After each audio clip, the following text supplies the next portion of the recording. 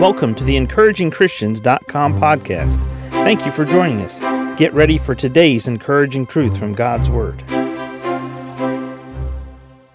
Proverbs 25, verse 9 reads, "Debate thy cause with thy neighbor himself, and discover not a secret to another."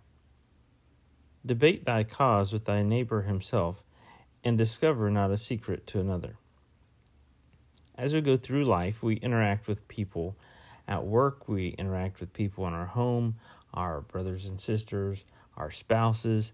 We interact with cousins, we interact with aunts and uncles, we interact with nephews and nieces.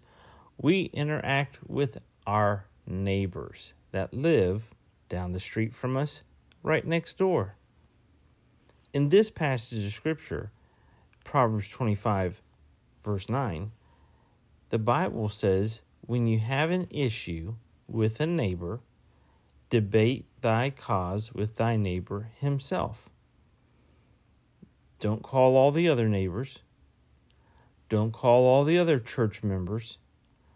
Don't call all the other Sunday school class members. Don't call all the other Bible study members. Don't talk to all the other co-workers. Debate thy cause with thy neighbor himself, and discover not a secret to another. When you've got an issue that's just between you and one person, don't go telling the whole world all about that. Just deal with that one person in private about it. That principle is taught in Matthew 18 in the New Testament. It's also taught here in Proverbs.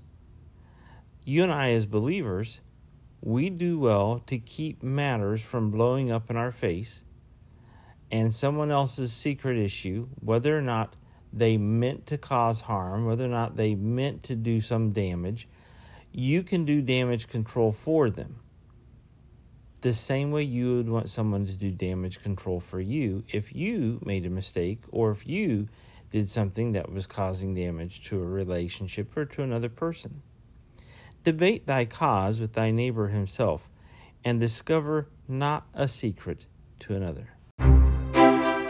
Thank you for joining us today for the EncouragingChristians.com podcast. Please explore our website for more encouraging truths from God's Word.